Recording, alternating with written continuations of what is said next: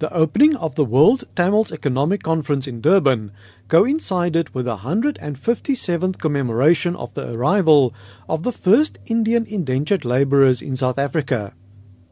Sailing from Chennai in southern India, the Truro brought 342 labourers to Durban in 1860 to work on Natal's sugar plantations.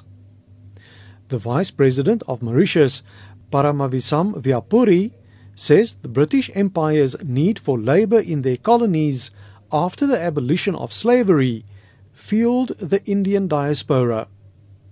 Today, South Africa is home to 1.7 million people of Indian origin, of whom 60% is Tamil.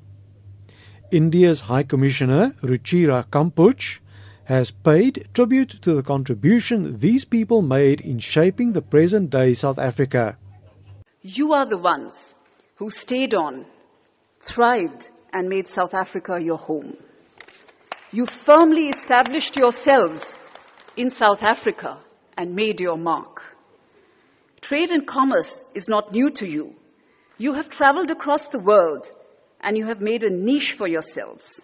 The chairperson of the Durban Conference Organising Committee, former eThekwini speaker Logie Naidu, explains that the conference is not an exclusive political or cultural gathering.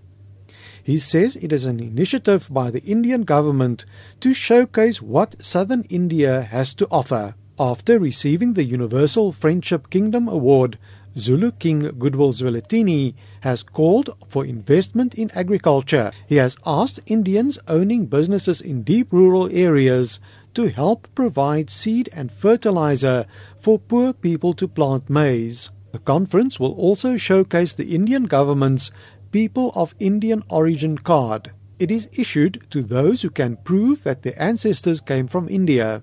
I am Dries Liebenberg in Durban.